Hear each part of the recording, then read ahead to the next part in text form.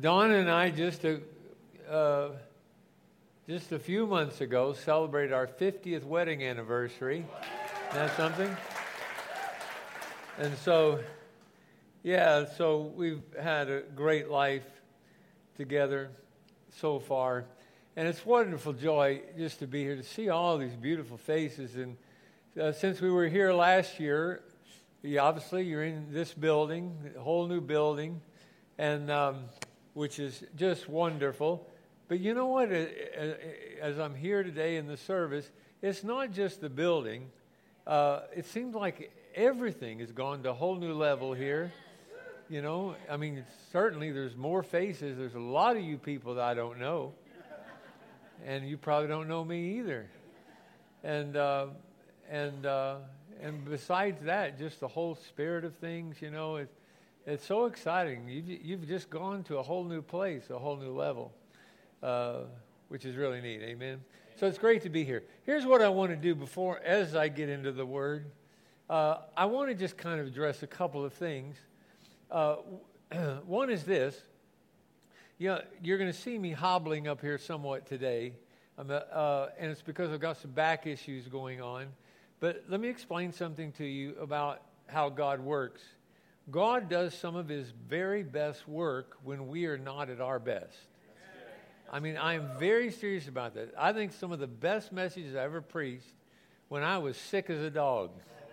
I'm serious. Just the grace of God come. So my point is, why do I even tell you that? I'm just saying, forget about it, all right? Forget about the whole deal. God's going to do something very good. Secondly, I wanted to say this. For years, I pastored Life, what first, as you said, was Life Christian Center. We changed it to Life Church.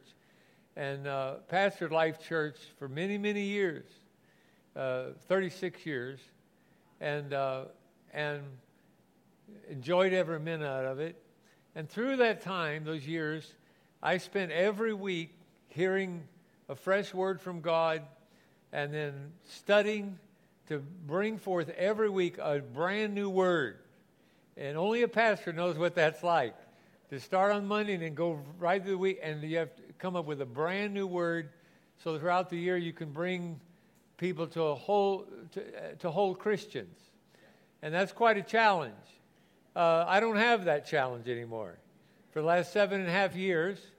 But what my challenge is, what I do now, this is pertinent to my message today, is for the last 7.5 years, Donna and I, our mission is to the larger body of Christ, both here and abroad. And what I do now is that I pray and seek God. God gives me a word many times. And then I have the privilege and the time now to take months and months and months and dig into the Word to be able to see how that thing plays out in Scripture so that ultimately, hopefully, we come out with a fresh word that God is saying to the church in that hour. All right? So hopefully that's what I bring to you today. Are you all with me now? So that's what I want you to be thinking as we do this. This is not everything God's saying, but what is God saying about who are we in this hour? What does He want us to do, and where are we headed? All right? So, got that settled. Number 3. Y'all don't be so solemn, all right? We're taking care of business here. Number 3, and this is directly related to the message. When I study the Bible, I love to look for major themes and what I call threads that run through the entire Scripture that ties everything together. For example, one of those threads, the most prominent one, would be blood. Blood runs through the whole Bible. Sacrificial blood, substitutionary blood, ties everything together. Another one would be covenant. How many of you know that? Covenant. You know, the Bible is separated into 2 books, or they're not books, but collections of books. The Old Testament are Old Covenant, and the New Testament are New Covenant. And that's important because when you see the Bible through that thread, covenant, then when you see the promises and the commands, you see them as parts of a covenant. So that's a thread. And then kingdom is another thread that runs through the Bible. When you see these things, blood, covenant, thread, then after that, when you see them as threads, when you read the Scripture and study it, then it's like you use these threads as like a paradigm or a lens through which to see the Scripture. If you get that, say, I got it. All right? All right. So what's happened to me in this year is that God just caused a light bulb to come on inside of me, and I saw another thread. And I don't want to call it new because it's been there all along. It's just I've not heard anybody address it like this. And the thread I'm talking about today, I have known it as a truth, a biblical truth for years. You have too. Most of you have. We've practiced it in different respects, in prayer and spiritual warfare, but have not seen it as a thread. At least I've not heard myself anybody address it as a thread. And I want to do that today. Why it is important to see something as a thread. It's because when we do, then we highlight that, and it heightens our faith in operating in those things. Are you with me now? So what is that thread today? When I tell you what it is, it's not going to impress you. We're going to have to break it down, but here's what it is. The thread is simply taking new ground. Yeah.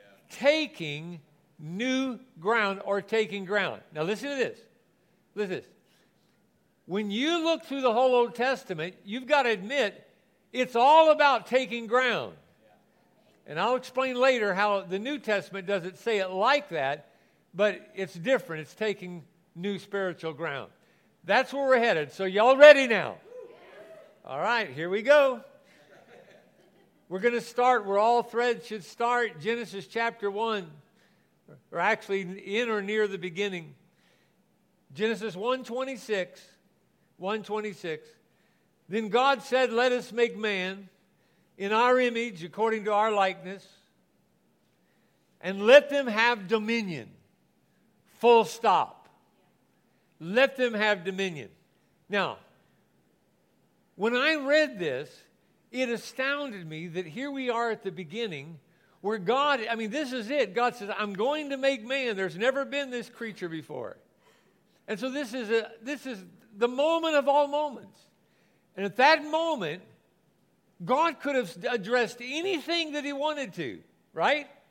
He could have talked here about love. I'm going to make man, and he's going to be a love creature, love people. Or he could have talked about fellowship with God. We are beings made to fellowship with God. He could have talked about holiness, presenting our lives to God as holy. He didn't talk about any of that. Think about it. At this crucial moment, right at the beginning, all he talks about is dominion. Is that interesting or what? That's it? I'm going to make man? And then he says, dominion. I'm going to give him dominion. And when I saw that, it stunned me. But here's the key. For you to get the full impact of that, you have to understand that in the original text or in the Hebrew language, original Hebrew, it did not say, let them have dominion. It says something else. And to really grasp it, you have to go back earlier in this chapter, follow me, to verse 3. In verse 3, there's a similar phrase, and that phrase says this, listen, and God said, let there be light. And there was light. Very similar. Except it doesn't say that in the original text. In the original Hebrew that it was written in, here's what it says. It says, and God said, light be, and light was. Wow, that's different. Here's what's happening. When God says, if God would have said, let there be light, that would just be God dispensing of information for you to know. But when God says, light be, and light was, God was not dispensing information. He was making a declaration.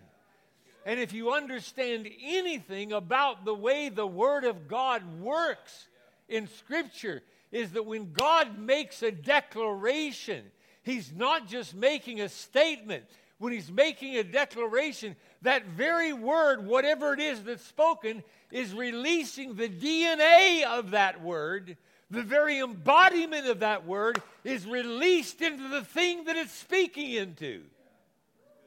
So when God said, "Light be," this ball of fire comes into existence.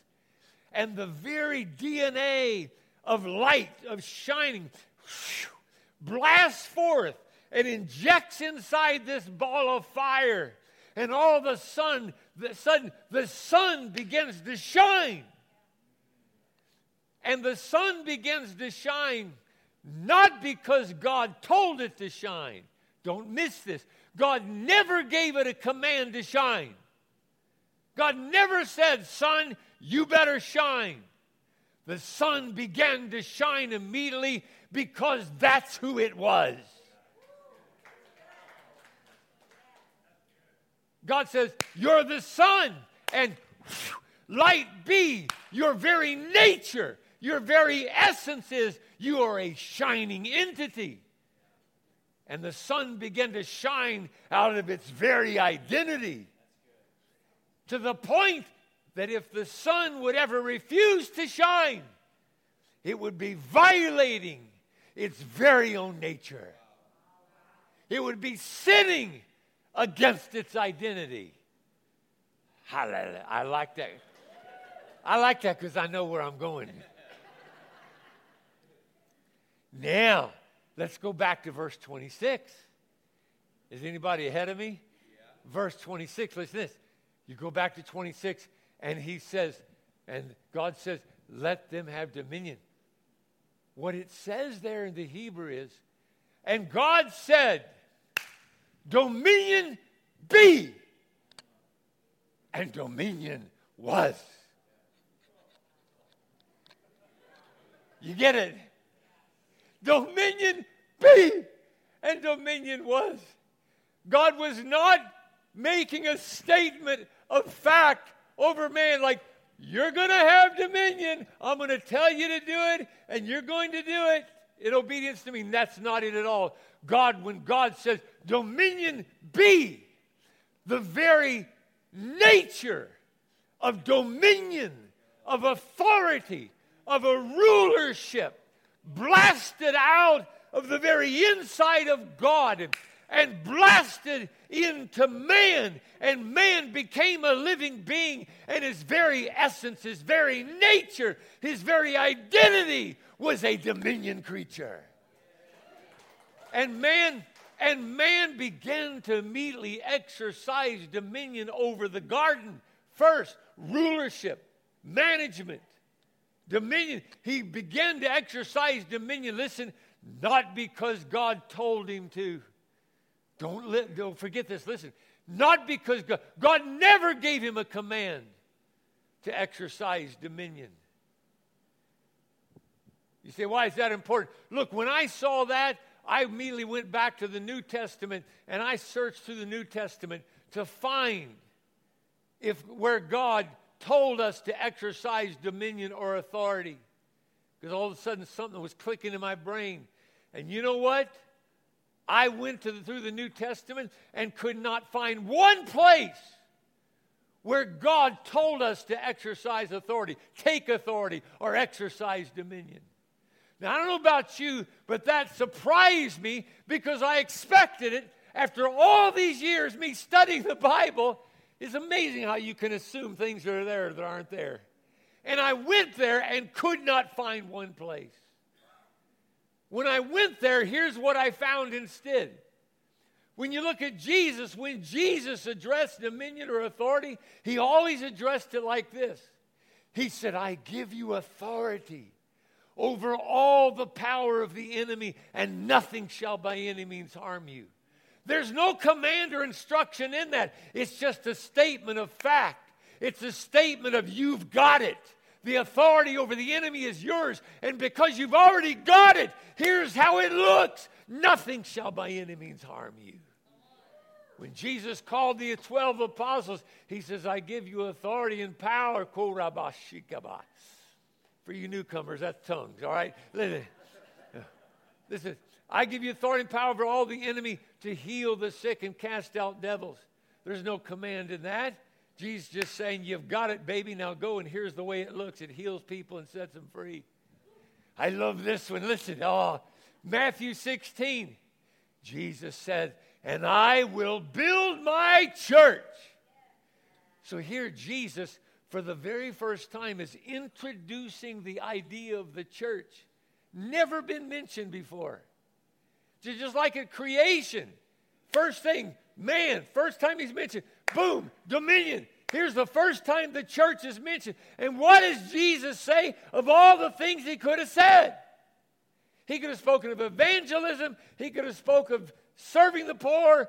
All kinds of things. You know what he said? I will build my church, and the gates of hell shall not prevail against them. What's he saying there? Listen. He's saying, listen. There's no command or instruction in that. What he's saying is, when the church really gets a hold of themselves and stops playing games and being Mickey Mouse, preaching these weak sermons and fooling around, and they rise up and realize who they are and what authority they have and really become the church of Jesus Christ. When the church operates according to their true identity, the gates of hell shall not prevail against them. Listen, the problem we're having in our society today is not society's fault. It's the church's fault. When the church becomes the church, hell cannot stop her. Hallelujah. Good preaching, Brother Rick. Thank you. Okay. Now, hallelujah. I like that. So, God says, dominion be. And man exercises dominion because that's our identity, our nature. Now, I wanted to spend time in that because I really want you to get that, because I do realize that's a new idea for some of you.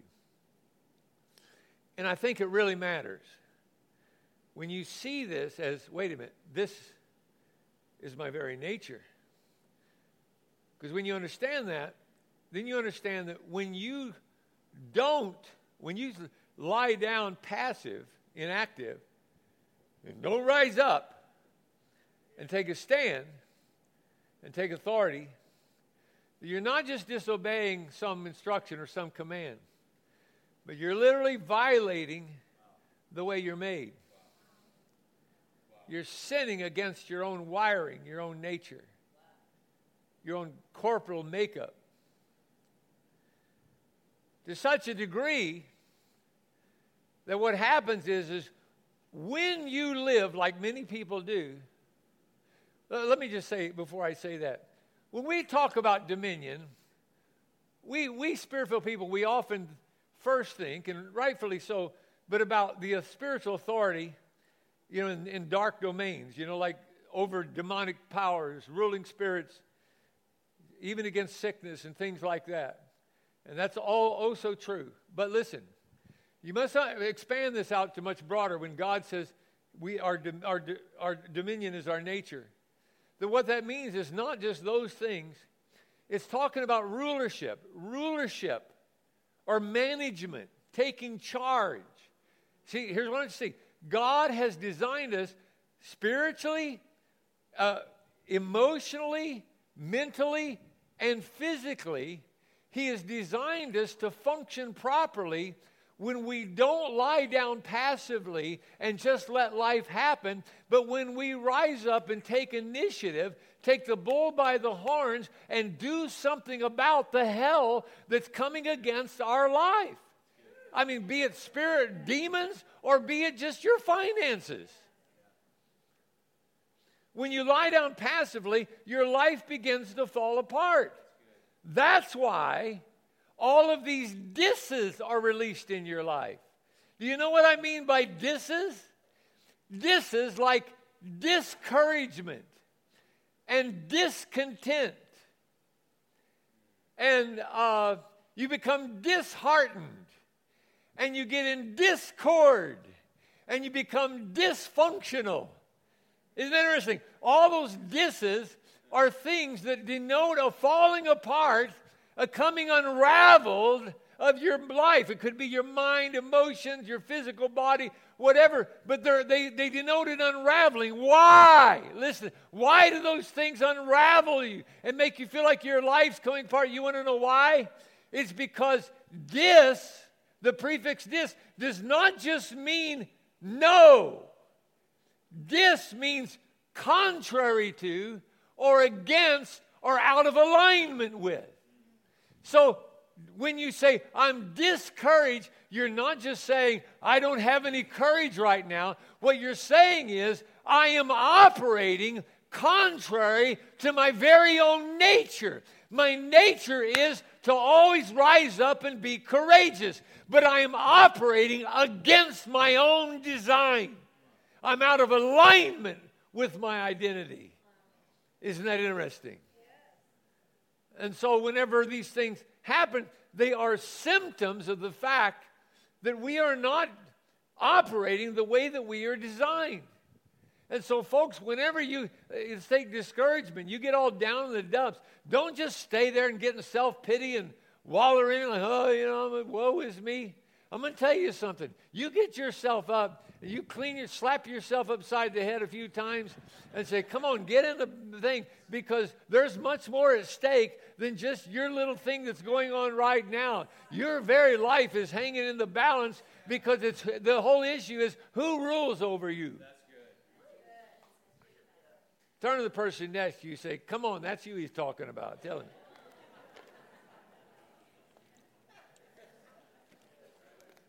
Now, all right, so dominion. Let's go on. Let them have dominion over the fish of the sea, over the birds of the air, over the cattle, over all the earth. So here's the deal.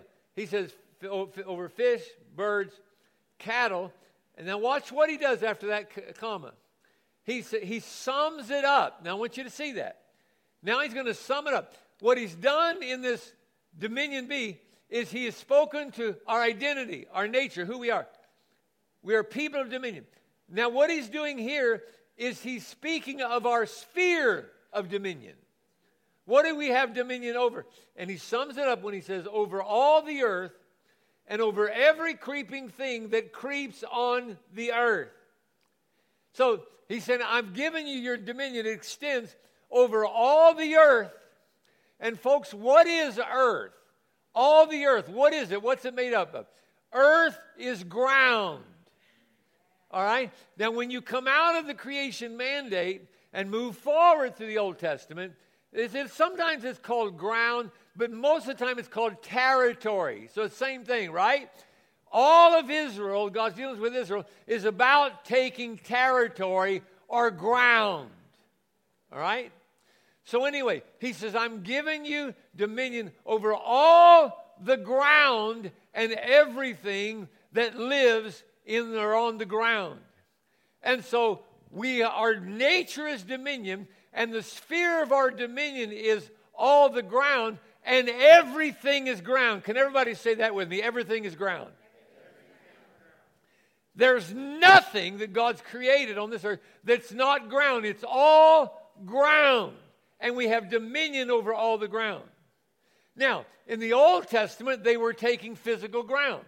In the New Testament, it's not physical ground, it's spiritual ground. Now, listen, the spiritual ground or the spiritual authority many times is over physical ground. Are you with me now?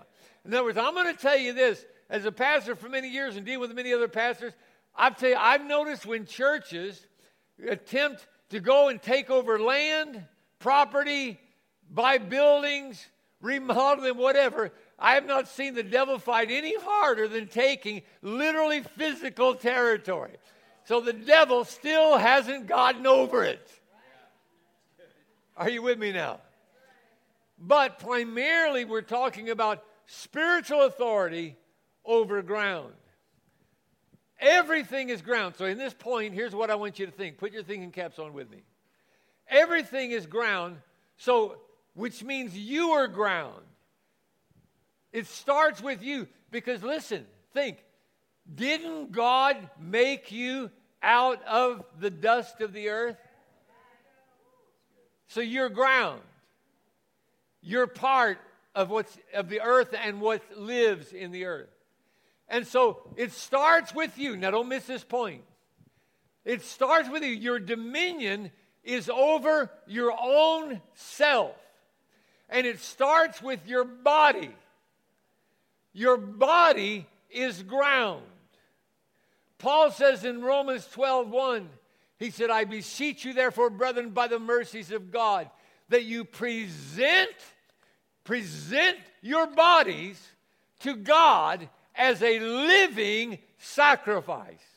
Paul's saying, watch this. He's saying, baby, don't you let your body do whatever it wants to with all of its lusts and affections and desires, and its fickleness. You get your body by the horns and you jerk it up and you say, body, you're not going to do what you want to do. You're going to do what the will of God wants to do.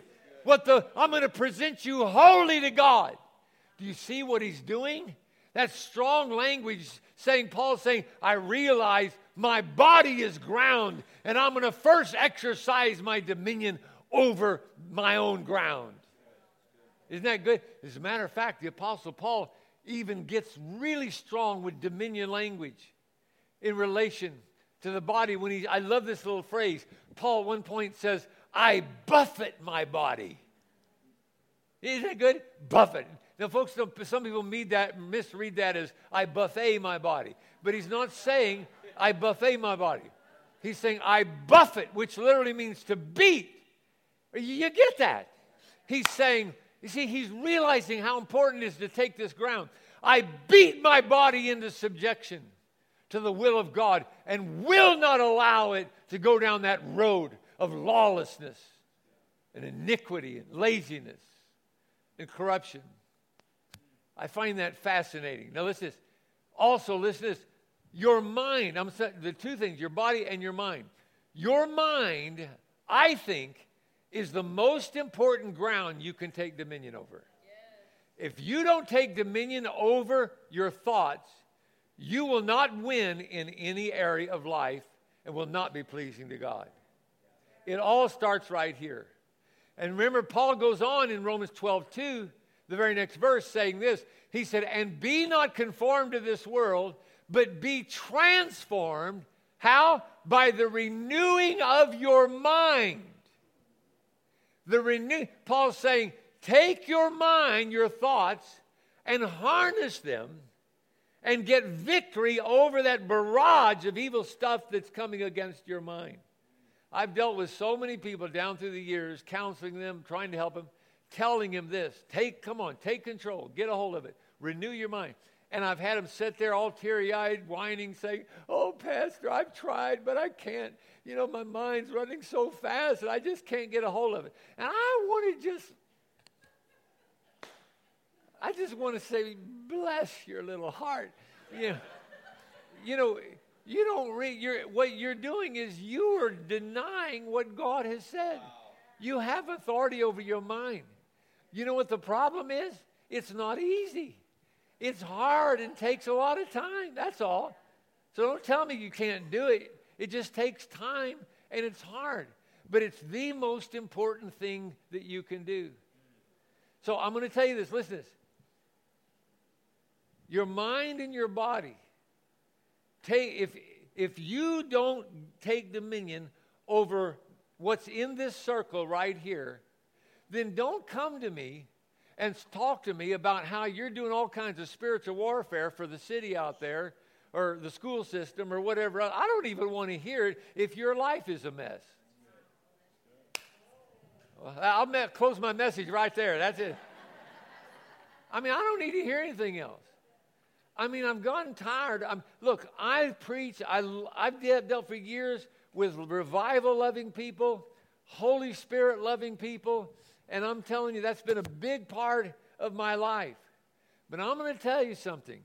I get tired of this stuff, of people supposedly doing all this warfare about, oh, we're going to do it. We're going to take it to the city and the nation. We're going to do this. And then you go into the privacy in their own home, and their marriage is a mess. They don't take authority over their body. They're in insecurity and pride and junk. They're just a mess. And I think, come on, get your own life in order. But because you cannot export what you have not imported into your own life. Hallelujah.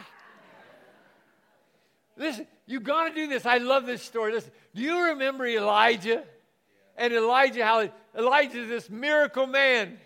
You know, he's got this mantle, baby. That's his anointing. And with that mantle, he raises a woman's son from the dead.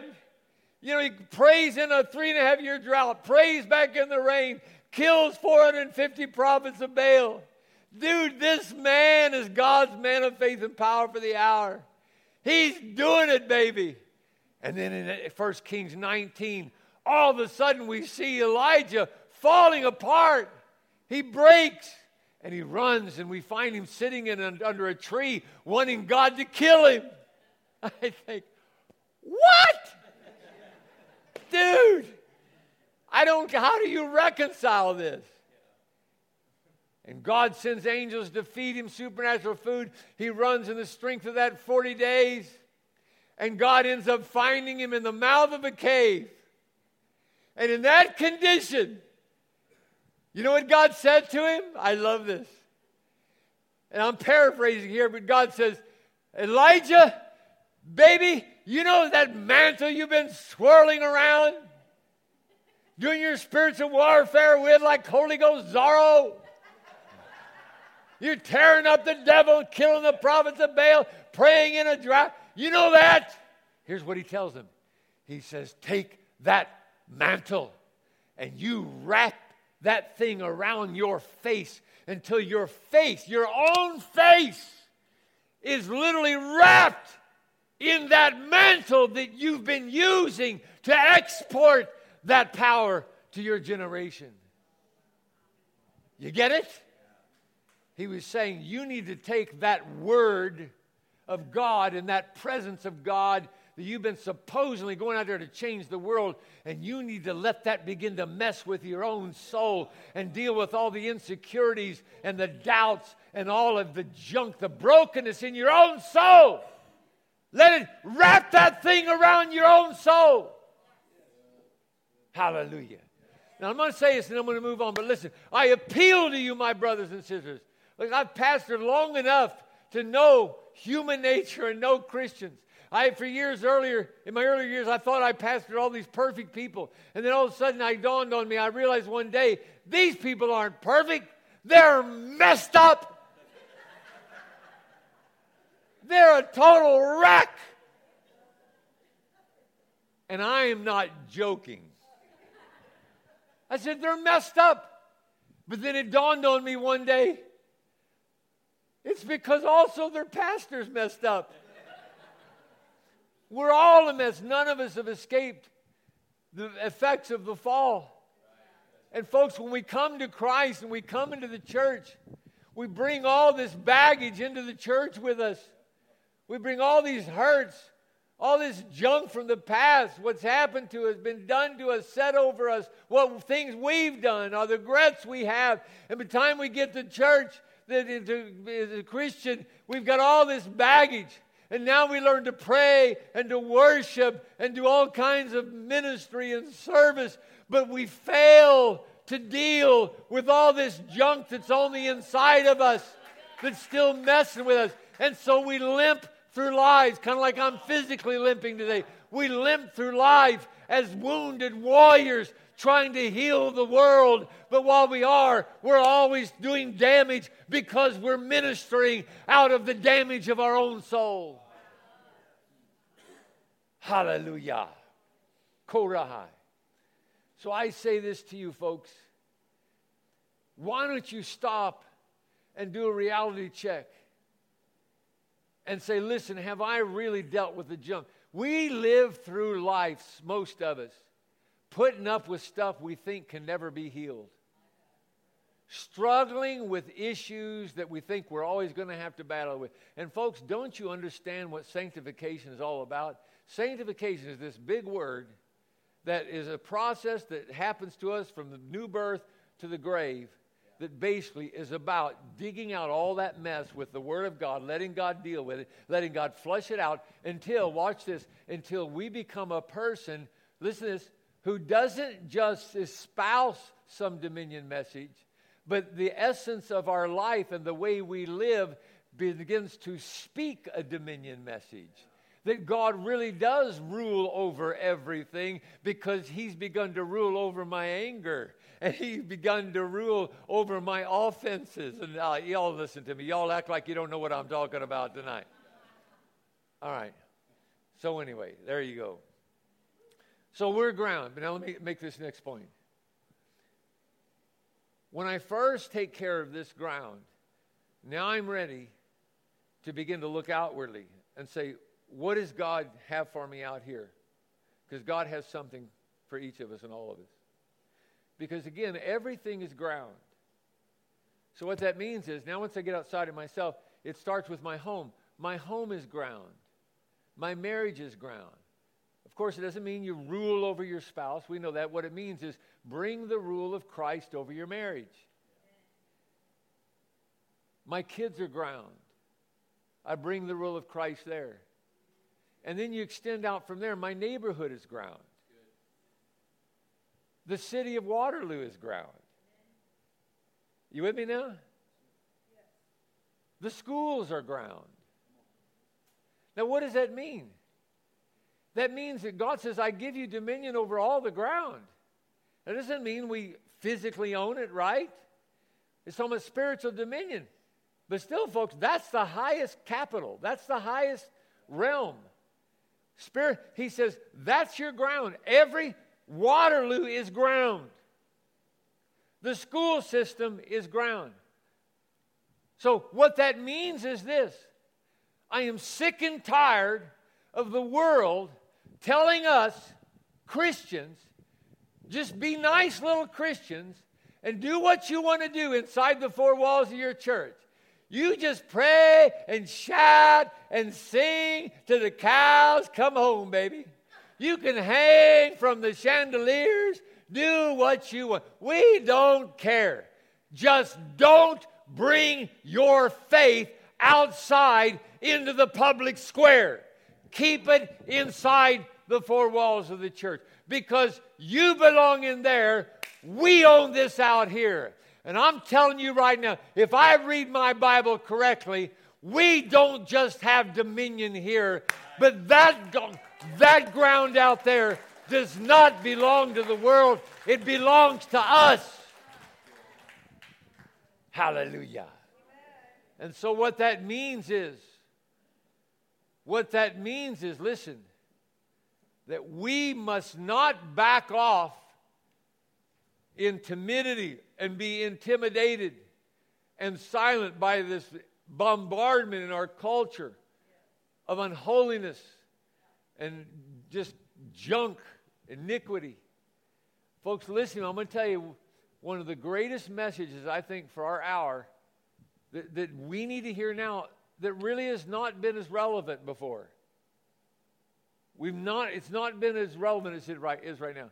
And that is, we need to hear this message, that it's time for the church to find their voice and to stand up amidst the opposition, even if it incurs persecution or mocking or even penalties of some kind. Because we have lived in a small window of history that is very different to what most of history has been. For most of history, people have suffered and been persecuted and even died, been martyred for their faith. And we've lived in this great American experiment where that's not been the case. But folks, things are dramatically changing. Yes. And you say, oh, well, you shouldn't say that. Hey, listen, Jesus talked about it. He said, be saved from this perverse generation. He said, you'll suffer persecution, but be of good cheer. I've overcome the world. What he's saying, he says, he has suited us out and equipped us as dominion creatures to be able to stand against the opposition. So what I am challenging people, Christians, to do today is begin to find your voice. It starts in your own circle of acquaintances. Don't just sit there and be silent when all this boisterous, arrogant ungodliness is being espoused, where truths are being turned into a lie, and you sit there and don't say anything because you know that you're going to be mocked or persecuted.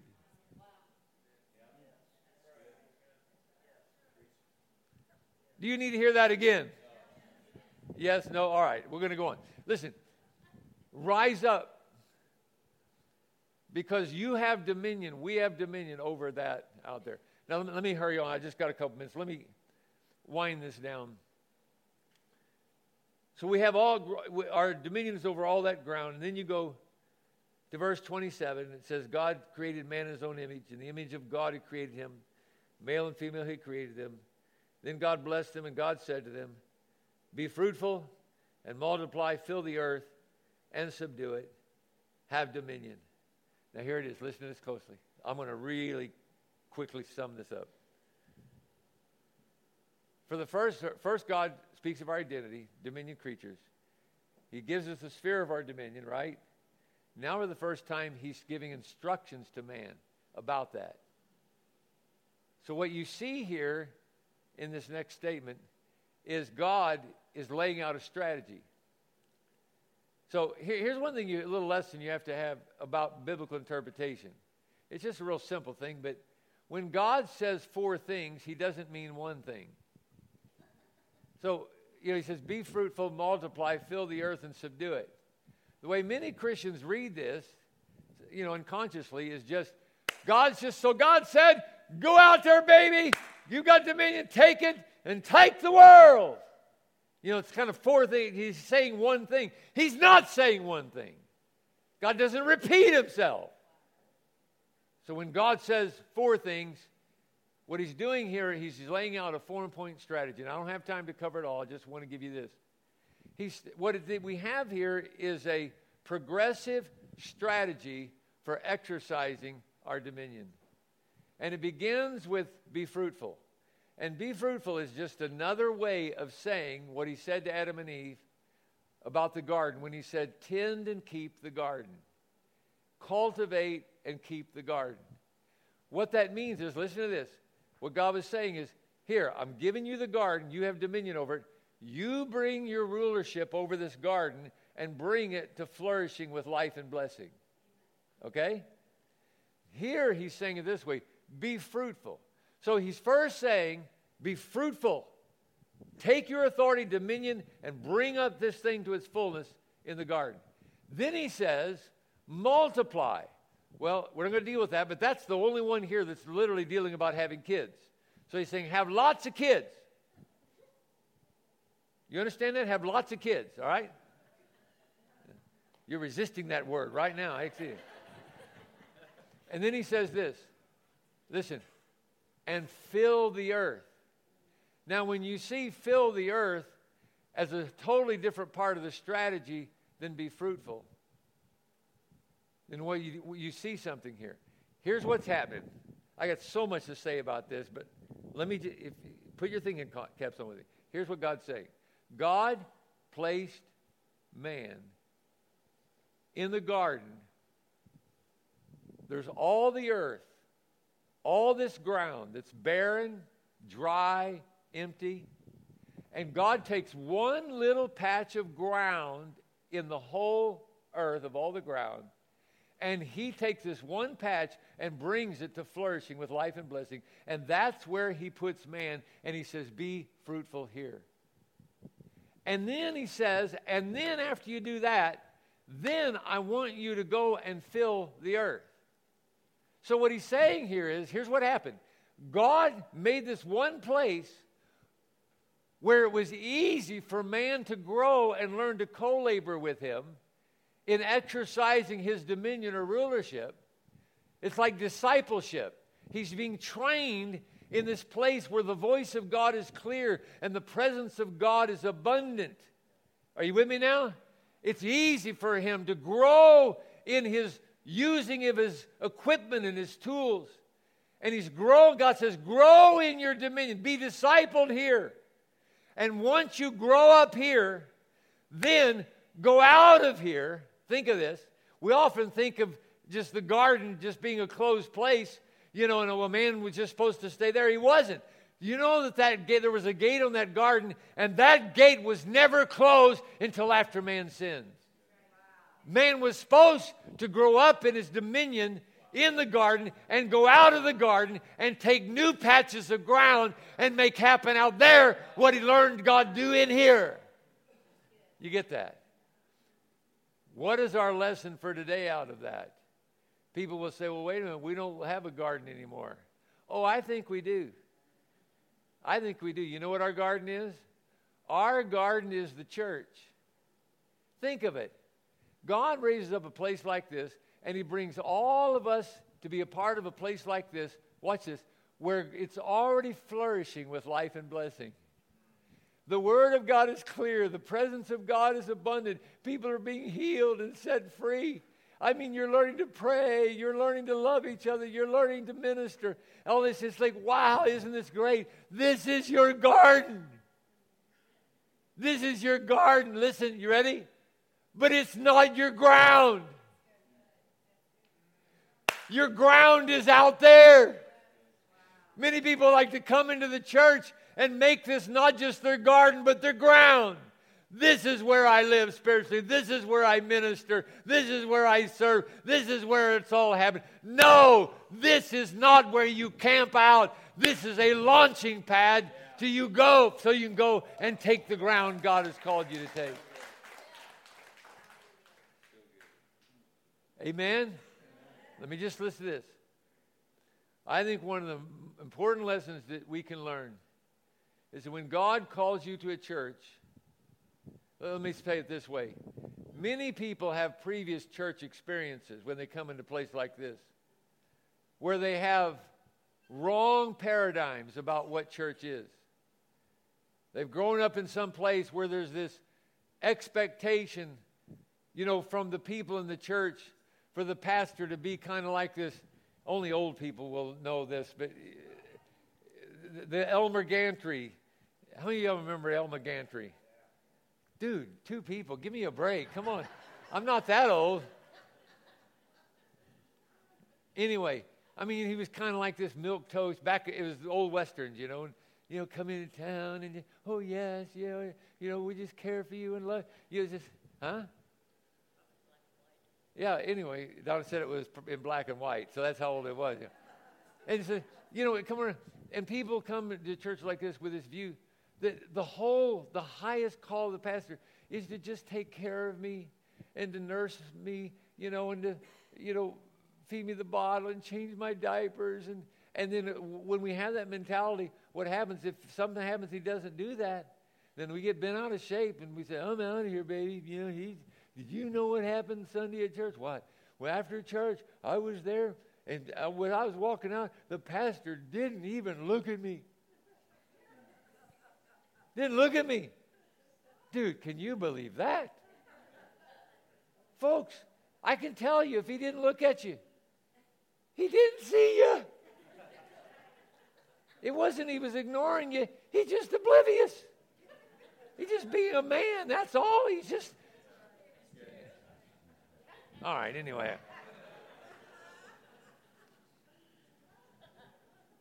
I've said, you probably heard me say this before, but through all the New Testament, I found only one scripture where it tells us what the description of pastors is. It says it's they're for the equipping of the saints for the work of the ministry. To equip the church to do the ministry. There's no comma between those two. They're not pastors don't equip the church and do the ministry. Yes, as a Christian, they also do ministry. But that's not their pastoral role. They're equipping you to do the ministry. And you have to buy into the fact that when you come to church like this, that you are here to be trained. You are here to be raised up and empowered to do what God's called you to do. Find out what God's called you to do. You're not here for the pastor to make you comfortable. In fact, it's the opposite. You're here for him to make you uncomfortable. And you want to know why? It's so that you can finally find out that what your flesh has been telling you is the life you want is not the life you want at all. The only way you'll be truly happy is to have your flesh so challenged and made uncomfortable that you find out what God has called you to do, and you rise up to pursue that. Can somebody give me a big shout, huh? Come on, give him praise in this place. Everybody stand to your feet. Well, what do you think? You all got anything out of that today? Well, as you can imagine, that's just the tip of the iceberg of that one. And hallelujah. Here's what I'm going to do. My time's up today. I'm going to turn back to the pastor, but I just want to just pray with you before we do. And here's what I'm going to do. Listen to me very carefully. I know that all of you here, you come from different walks of life. You're in different places in your spiritual journey. Maybe some of you are just starting out or haven't even started out yet. Maybe you're headed toward God. But listen to this. I know something about us as human beings. Every one of us have this God-shaped wholeness. And what that means is not just for fellowship with God, but to be used of God, to find our purpose, to find the meaning that God has for our life. And that's what I want to pray for you today. Are you ready, Father? I just pray for my brothers and sisters now. Father God, I just pray that you somehow bring an awakening in everybody's life in this place to pull us out of our doldrums, to open our blinded eyes, God, that we can see clearly, that we don't see through the eyes of the flesh, but God, awaken a spiritual hunger in us, God. God, to pull away from the caterings of the flesh and the world. And Father God, to pursue you and your life that you have for us in holiness and righteousness and purpose. We love you, Father. Bless you, and we thank you for these precious people. In Jesus Christ, amen. Amen. Amen. I love you. God bless you.